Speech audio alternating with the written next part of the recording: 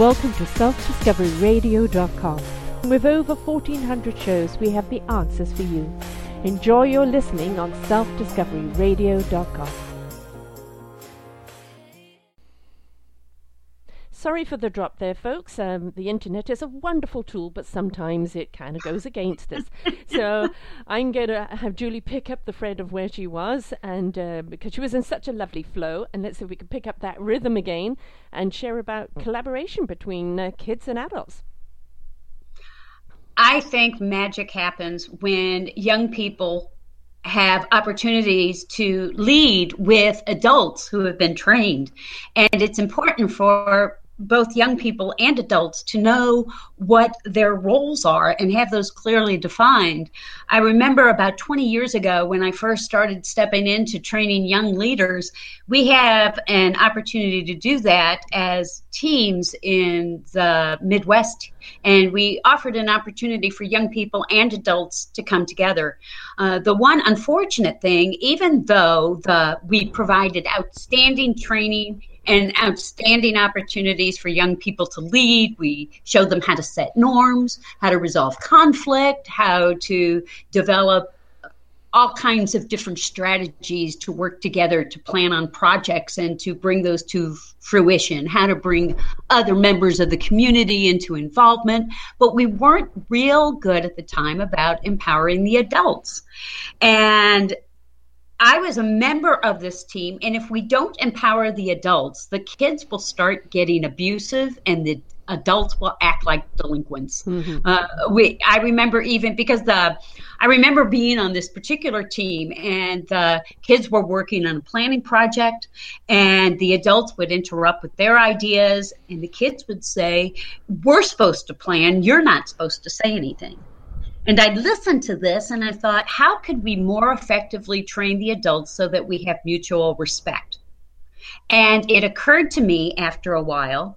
And so when I was in a conversation with my own group of young leaders, they were planning a project, and I asked a question. They looked at me and said, "We're planning this project. You're not supposed to interrupt while we plan the project."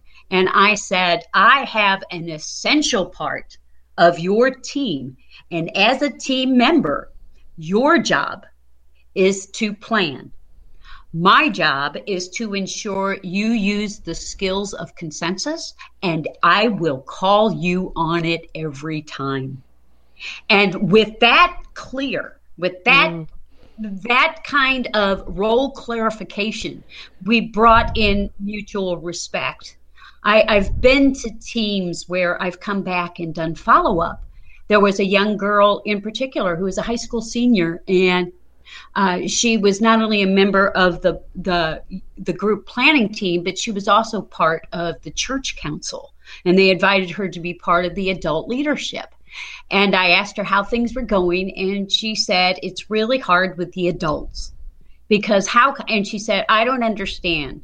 She said, I don't understand why we have to use the skills of consensus and the adults don't have to." Mm-hmm. And I said, that's because they may not know them. Now it's your responsibility to be a role model. Aha. And so I think if we expect, this circles all the way back around again. If we expect our young people to be leaders and trained, it's our responsibility to make sure that the adults are leaders and trained. Well, and it's a new arena, isn't it? Oh, it is very, very much. So everybody's in that discovery phase of how, where are the boundaries? How do you respect everybody's input? And they need to, they can have all the planning. Yes, this is your plan, but as a mentor, you're there to keep them on track, or maybe to inject an idea that then can help them propel forward. It's meant to be mutual respect that they can hear you, and at the same time, you allowing them to have their own voice, and it's a balance. And they learn mutual respect by watching adults be mutually respectful of one another. Do you know the? I have no idea. I can't remember who the author was, but it was called The 7 Hats. And it's a system that he came up with for the boardroom. and you put on the hat, and that's the only topic you talked about in that moment. So whoever was speaking, came across with an idea, they put on that hat. This is what I'm putting on the table. Everybody addressed it, and then somebody else put on a hat, and it was something else. Instead of people cross-talking one another or jumping ahead, and that way everything got dealt with. And I thought it was so well done that it made sense.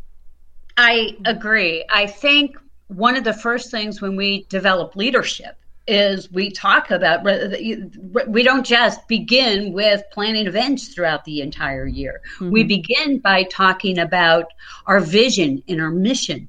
Because when we're clear about our mission and vision, then planning our goals is easy. They align with our mission and vision or not. And we must, like you were talking about with the hats, then we talk about norms. Mm-hmm. How are we going to communicate? What are the rules of respect that we're going to have? And those kinds of things need to be spelled out before we engage in activity planning. Activity planning is a small part of it. There's much behind the gate we must prepare for before we enter into that. And go ahead. Yeah, well, the other thing is that, as we each have our own divine gift of what we bring to the table, we each have our own unique personality. Yes. And it's, what we have to do is recognize what that person's strength is. Now, some person may see patterns, and you're busy painting a picture, but they see the pattern. And that pattern is, no, you've got to keep within the structure, otherwise it's going to go off balance because they see the pattern. Somebody else might be able to see the finished product. And this is the person we're doing it for. These are the people that we're attracting. And the thing is that every single person's view is important. It's how do you put it down together on a map, on a blueprint that everybody can follow. But you have to allow everyone's vision to come forward because that's their gift. That's their forte.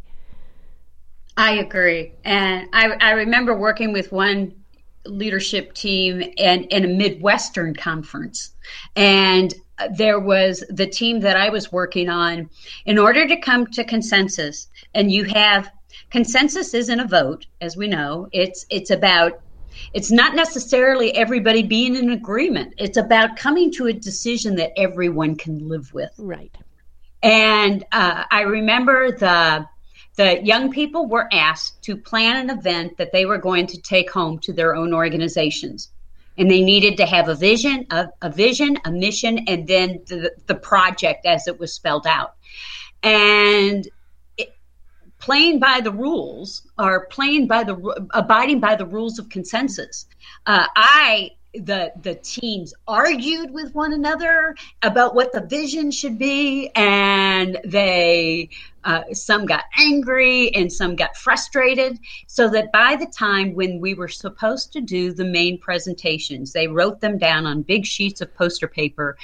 And with all of the preceding groups, they had one or two young people had all of the elements spelled out beautifully, and the rest of the group kind of stood in the background. It was rather obvious that one or two youth in each one of the groups took control of the project and moved forward, and the rest were just resigned to the results that were shared with the group. Mm-hmm. Then my group came to the front, and all they had was the first part of a mission statement. And they all had their heads held down, and they said, this is all we came up with. And the director of the entire experience looked at them, and they said, you've only got half of a mission statement here. And they said, that's all we could come up with in the time constraints that we had. And he asked them, well, did everybody have a say in what you've come up with thus far? And they said, we did. And then the man turned around, and the director looked at everyone else, and he said, that's how you do consensus. It takes time. Yes. And it's also not a race, it's not a competition. It's a process. Exactly. It's not. Exactly. And the thing is, you can't force a brainstorming. You can put people together and some ideas can come out, and sometimes you have to go away and let those ideas seed and water them, and then you come back with a different inspiration, and understand that there aren't any quick fix. And this is the one thing the youth are they want it now. And this is one thing they can really learn is patience, is process, is procedure in order to build your product. And that if you really want something that's going to be, quote, marketable, and that what everybody wants, you've got to make sure that it's founded and rooted and strong and structured so that it can stand that test of time. And, I think this is the greatest gift that we can teach them is patience and procedure and process.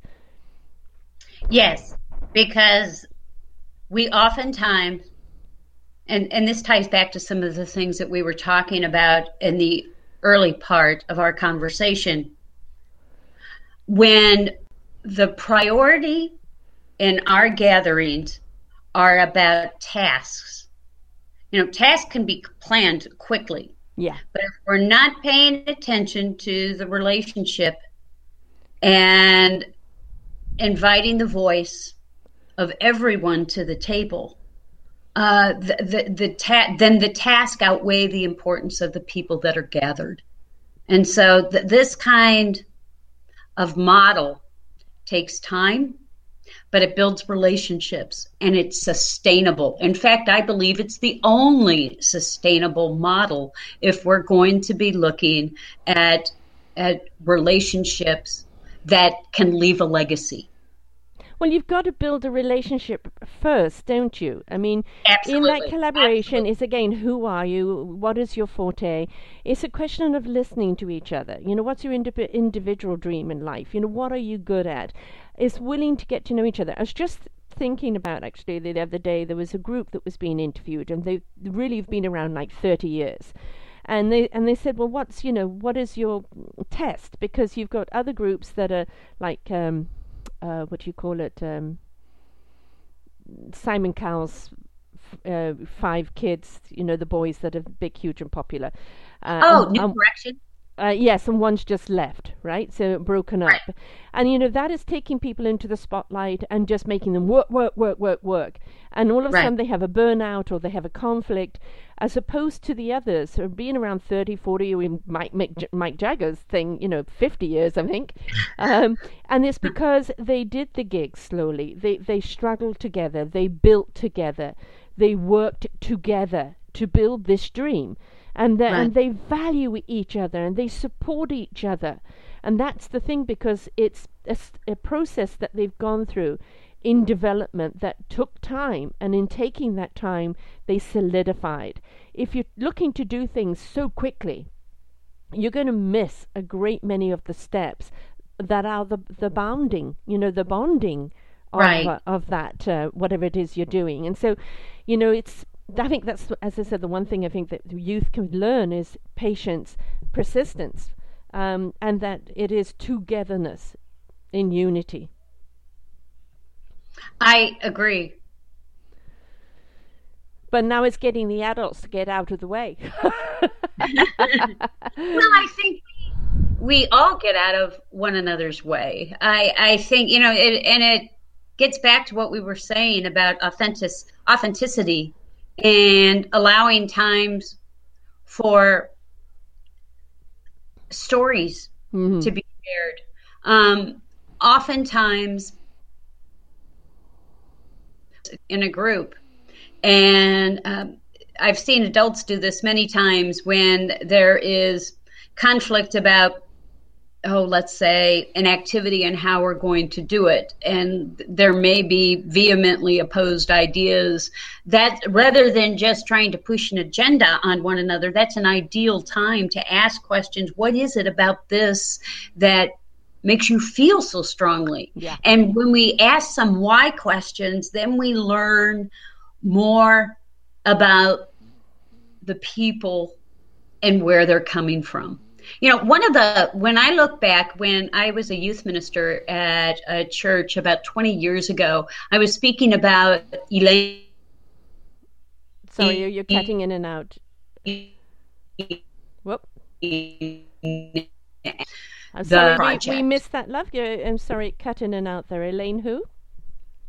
I had a teenager named Elaine, as I was talking about earlier, who was really invested in this new church. And she said, you better get up here in 5 minutes because I'm here and we're here and we need you behind us. And when I got up there, when I arrived at the church, she was absolutely right. They had an architect we didn't know at the time, was not informed about the project, and he's representing his architectural firm, and he's sharing information with the community that was not correct. We didn't know that at the time, and so there was an absolute uproar about what the priorities were of the project. People were angry at one another, and it's the first time I had ever seen that kind of anger displayed at that particular church community. And what was so exciting is not the pastor, but the church building planning committee got on the phone, and the people that were the most vocal about some of the anger as it related to the building project, they contacted all of those people, and they got on the phone and they invited everybody to come together the following night to talk about any concern you had with the entire group.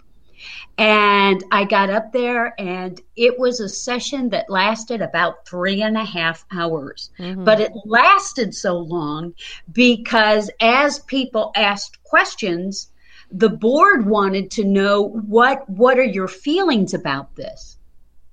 And when we started hearing, just like you said earlier, when we started listening to one another, what we started to discover is even in the argument, people were basically saying this, they wanted the same things. Yeah. And that happens only when we're willing to dialogue with one another. I mean, we're a lot of the time saying the same thing, but we're going to say it from our own unique personalities trait. Exactly. And so we're all speaking the same thing, but we speak it in a different language. So we're going to present it in a different way. And if you listen, you'll understand the common thread. It's like email. Yeah. If you send an email, the most dangerous thing with email, as we both know, and I've certainly made mistakes with this in the past, where you say something, but because there is no facial expression to be observed, or there's no tone of voice, there's misinterpretation, and dialogue allows us to fill in the spaces. And of course, if somebody's reading something and they're already angry, they're going to put anger into it. Oh, yeah. So, we infuse it with our own experience. Yeah, exactly. So, I think what we're really looking at is actually a real hope for the future. I see it with, the millennials and this Gen X, group of kids where I really do see a lot of innovation and inspiration and, communication and community and a desire for unity and support of one another. And of course, when you do look at the Olympics, at so many young people winning medals, and, they're just a celebratory of each other that hasn't, in their group. And, like last night was the Hasan Bolt race. Yes. I mean, how many people coming together in one arena to watch under a 10-second run, and the celebration of it. And he took our Canadian under his wing, who's many inches shorter than him, and we got a bronze we're so proud of. And Hasan's saying he's the next gold contender in the Olympics to come, and being that support of passing that baton on. And I think that's the beauty of it, is that those that have gone before, it's not like, I got beaten by a younger person. It's like I'm passing that knowledge on. I'm passing that baton on, and in celebration of the next generation. And we don't make ourselves obsolete by empowering them. We're empowering our communities that strengthen the whole of us. And I hate the word competitive. I believe in collaboration. And I think we all win when we all collaborate. There is plenty to be learned from the elders, and there's plenty from the elders to learn from the youth. And when we open that up as a communication and a collaboration, everybody in society wins. I think there's a mentality that we need to re-understand, and that is our perception of the universe. I think we've been raised oftentimes with we have to be scrappy. Mm-hmm. And we have to be protective of our own turf because there isn't enough at the table. And if we truly believe in the laws of attraction, then we believe that there is plenty of room and plenty at the table served for all. Yes. And if we believe that, then we're not threatened. Then we can become collaborative in how we do things, how we speak to one another, how we leave a legacy. And I'm so glad you brought Bolt up, because I think the thing that is so fun about him is that he makes the celebration our celebration. Yes. And he draws all of us into it. And, here I am sitting in Kansas City in the middle of the Midwest. If you were to take a map of the United States and threw a dart, it would land in my front yard. I am in the center. And here I am in my little house in little Kansas City. And I'm standing up cheering when Bolt wins, just like millions of people are around the world. His win is my win. It's our win. And I think that's something that the Olympics actually shows us. I mean, there's apparently one woman, I'm not quite sure which Arab country she's in, but she will not take part in one of the competitions because there's an Israeli in there. And it's like, really? This kind of patheticness is not something that, we're condoning. The whole thing about the Olympics and why it's so popular and why it's so strong is a celebration of passion, of conviction, of hard work, of tenacity, no matter which country. When you see somebody who's given it their all and against all odds achieve, it is a global celebration. It's a celebration of that belief in themselves and the work that they were willing to put into it. I think some of the fun of the Olympics are the little moments that happen in between. There was one Facebook post of two young ladies from South and North Korea taking a selfie together. I think that speaks volumes across conflict. And courage. This conflict.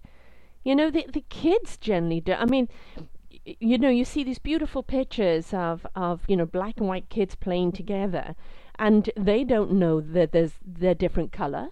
They don't know they're meant to hate each other. That is a purely an adult thing that we impose on our children. We're looking at the animal kingdom right now, that you're seeing animals that they're meant to be mortal enemies. They're meant to kill each other on sight, yet they are playing together. They are loving and supporting one another because they work on vibration. They work on that energy. That's what they see. They don't see the different skin or a different fur. They see the vibration and the love and the honesty. And if we, as adults, we could damn well take a lesson of our children and how to play together and carry that with us, and stop imposing upon our kids, you've got to hate this person because they're different. Right. And they are learning, whether we think they're learning or not. I do lots of facilitating conversations about inclusion and diversity. And one thing I often hear people say is that we don't see color. Well, of course you see color. You better see color, because you can't truly appreciate somebody if we're not willing to see and appreciate all of them. Yeah. And I've heard people say that they don't, if their child expresses something that's racially tilted or socioeconomically unkind, I've heard parents say, we don't talk like that at home. Well, you don't have to be home for children to learn, because what they learn by is adult example. Yes. Exactly. And so, if we want to have a better generation, then we better be better people. The other thing I think people have to realize, yes, exactly. Yeah. Exactly. if we're going to impose standards on our young people, we better be role models of those. Right, exactly. And also, I think something very important is we are custodians of our children. We are not owners. We don't have a license on them. No. We are here to guide them, to love them, to nurture them, to let them go in the world. That's what we're here to do. And we're not here to dictate, oh, I never achieved this, so you're going to achieve it for me. You will do this because I want a doctor in the family. We are here to find out who they are, why they're here, and to nurture and water those seeds in love, in respect, in guidance, with some structure, some discipline, and help them find their own path in life. We have a much better society if we did that and stop dictating what they should be and start embracing what they're here for. I was presenting at a TED Talk several months ago, and something that I found jarring. It was a TEDx Youth Talk, and before the talks began, they had a screen up behind the stage, and on this screen was they had done lots of interviews for young people to talk about what is the next generation. Generation blank was the theme of that particular TEDx, and many of the young people were talking about things that are important issues to them. But up on the screen, before it all began, they said, there was this question, who are the millennials? Mm-hmm. And they had bullet points like entitled and lazy. And, we think as adults talk to one another that they don't hear what we're saying about them. And the words that they used were exactly what I heard adults say of them. They were very aware, particularly entitled. Yes. I think that's a term more than any other generation that's been attached to this generation. And they're aware of that. And I think there's two pieces to this. I think we have a responsibility to communicate in terms of dialogue, but I think there's also to make sure that we're asking good questions so that we understand what they're saying. Because I think young people are more engaged than we give them credit for. There's a wonderful picture I remember seeing on the internet, and there was a Rembrandt painting. It was in a gallery, and there was a Rembrandt painting in the background, and I think it was The Night Watcher. And then there was a bench in front of the painting, and the youth that were seated on the bench were all on their cell phones. Mm-hmm. And there was this long string of comments by adults talking about how disengaged our young people are, how they're not participating in the things going on around them. And I interjected, how do you know that? If they're on their cell phones, what are they doing? They're posting the picture of it. Yeah, posting a picture, looking in the bookstore. Right. Are they telling their friends what gallery they're in? Mm-hmm. Are they trying to find out more about other Rembrandt paintings? I found that as a college instructor, and it took a while, where young people would have cell phones out, and I would call them out on that, until I was in the back of the room one day, and we were talking about something, and I was just floating from group to group, and I saw a couple of them on their cell phones. And I looked at what they had on their cell phones, and both of them were looking up information about the topic that we were talking about in class. And that has been something insightful as a college instructor, because now when I see a young person and their cell phone out, rather than telling them, put it away, I engage them by asking, can you find some more information about that we're talking about? And more often than not, they'll say, I'm already on it. So as adults, I think it's important for us to listen and ask really good questions, because if we're using our own experience to understand young people, then we're not going to Yeah. understand. Because I think our young people, especially in an age of technology in the 21st century, our young people are engaged more than we think. They're just In a engaged different way. differently. Yeah, it's Yeah, it's. I've got three millennial kids, and it's my son is right now is building a website for his company that he's about to open up, and he's such a visionary in many aspects, and he knows what he wants, but he's just the putting it together and the seeing how it lays out not. And I everything I do is online. Don't hand me a phone and ask me to do anything other than text or call. That's it. I'm not interested in looking at this tiny thing that I can't see and yes, looking things up. But that's where they live, right? And right. where are we going for a restaurant? Look it up. What's on the movies? Look it up. Have you read this book or did you see this movie? Look it up. And this is what they do. It's their tool. Right? It's become their encyclopedia. We used to have to go to the library for it. The library's Right. in their hands. And so, but in other aspects, they're kind of behind because they just, work on that. So it's interesting.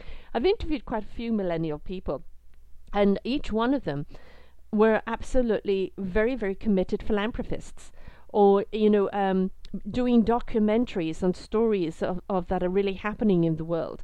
The extreme consciousness that's there, that we cannot allow what has happened to continue, and we have to expose this and we have to make sure there's changes.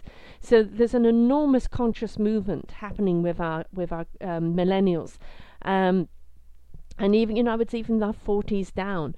And we need to make sure that we nurture that and that we encourage that. And if we want to stay young, play amongst the young. I am so glad you brought up the philanthropy because as I engage in conversations, particularly with millennials, particularly with young people, and this attitude of philanthropy and the value of being service, this embracing doing good in the world. I see a lot of parallels between this generation and the generation of the 1960s. Yes. I see a lot of parallels Yeah. about I'm a 70s chick. I'm resonating more with the youth today than I have with the 80s or the 90s or even the 2000s people. right because of that. That consciousness. Yeah. Yeah, there is a consciousness that they're very aware of, Yeah. and But it's not about taking, that's the thing about the 60s and the 70s. You had the people that went out to war and you had those that fought against the war. And I think this millennials are doing conscious things like documentaries and movements and different forms of revolution that are non-violent. But because of the internet today, they're able to reach more people. right faster. Yes. Yes. And that's the important thing. We're going to have you back again and continue this conversation. And there's actually somebody I'd love to have you back on a round table. He started an entrepreneurial school for the youth and how to teach them to be entrepreneurs, the structures and tools for it. Because I think we're looking at an awful lot of our youth today becoming entrepreneurs extremely young. And, I'd love to have the two of you on because I think there'll be a lot to be shared there. I think what's so essential about what's his name? Do you mind if I ask?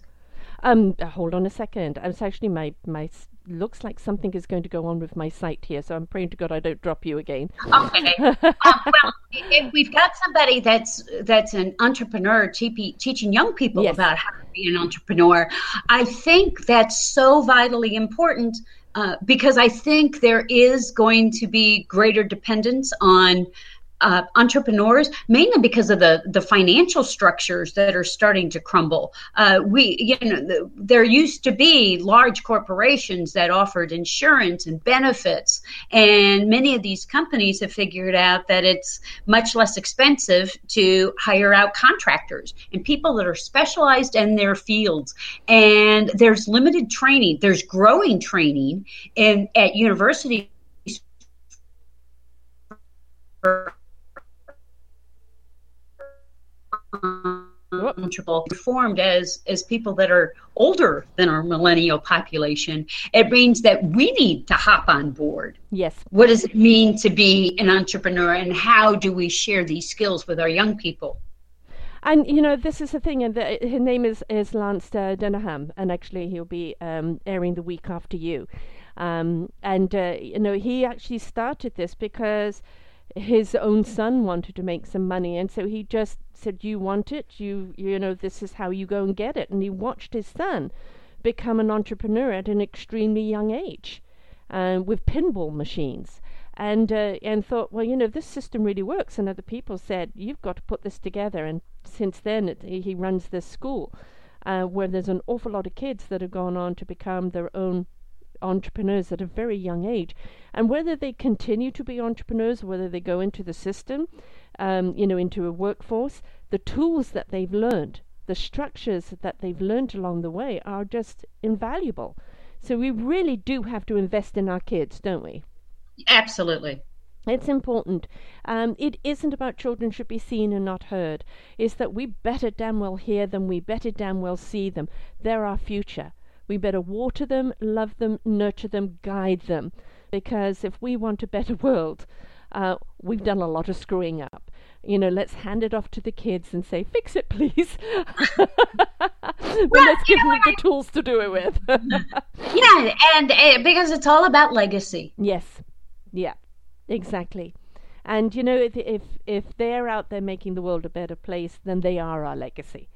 Yes. So let's really get behind the kids. And we see on like America's Got Talent and other places, kids even as young as 6 being comedians.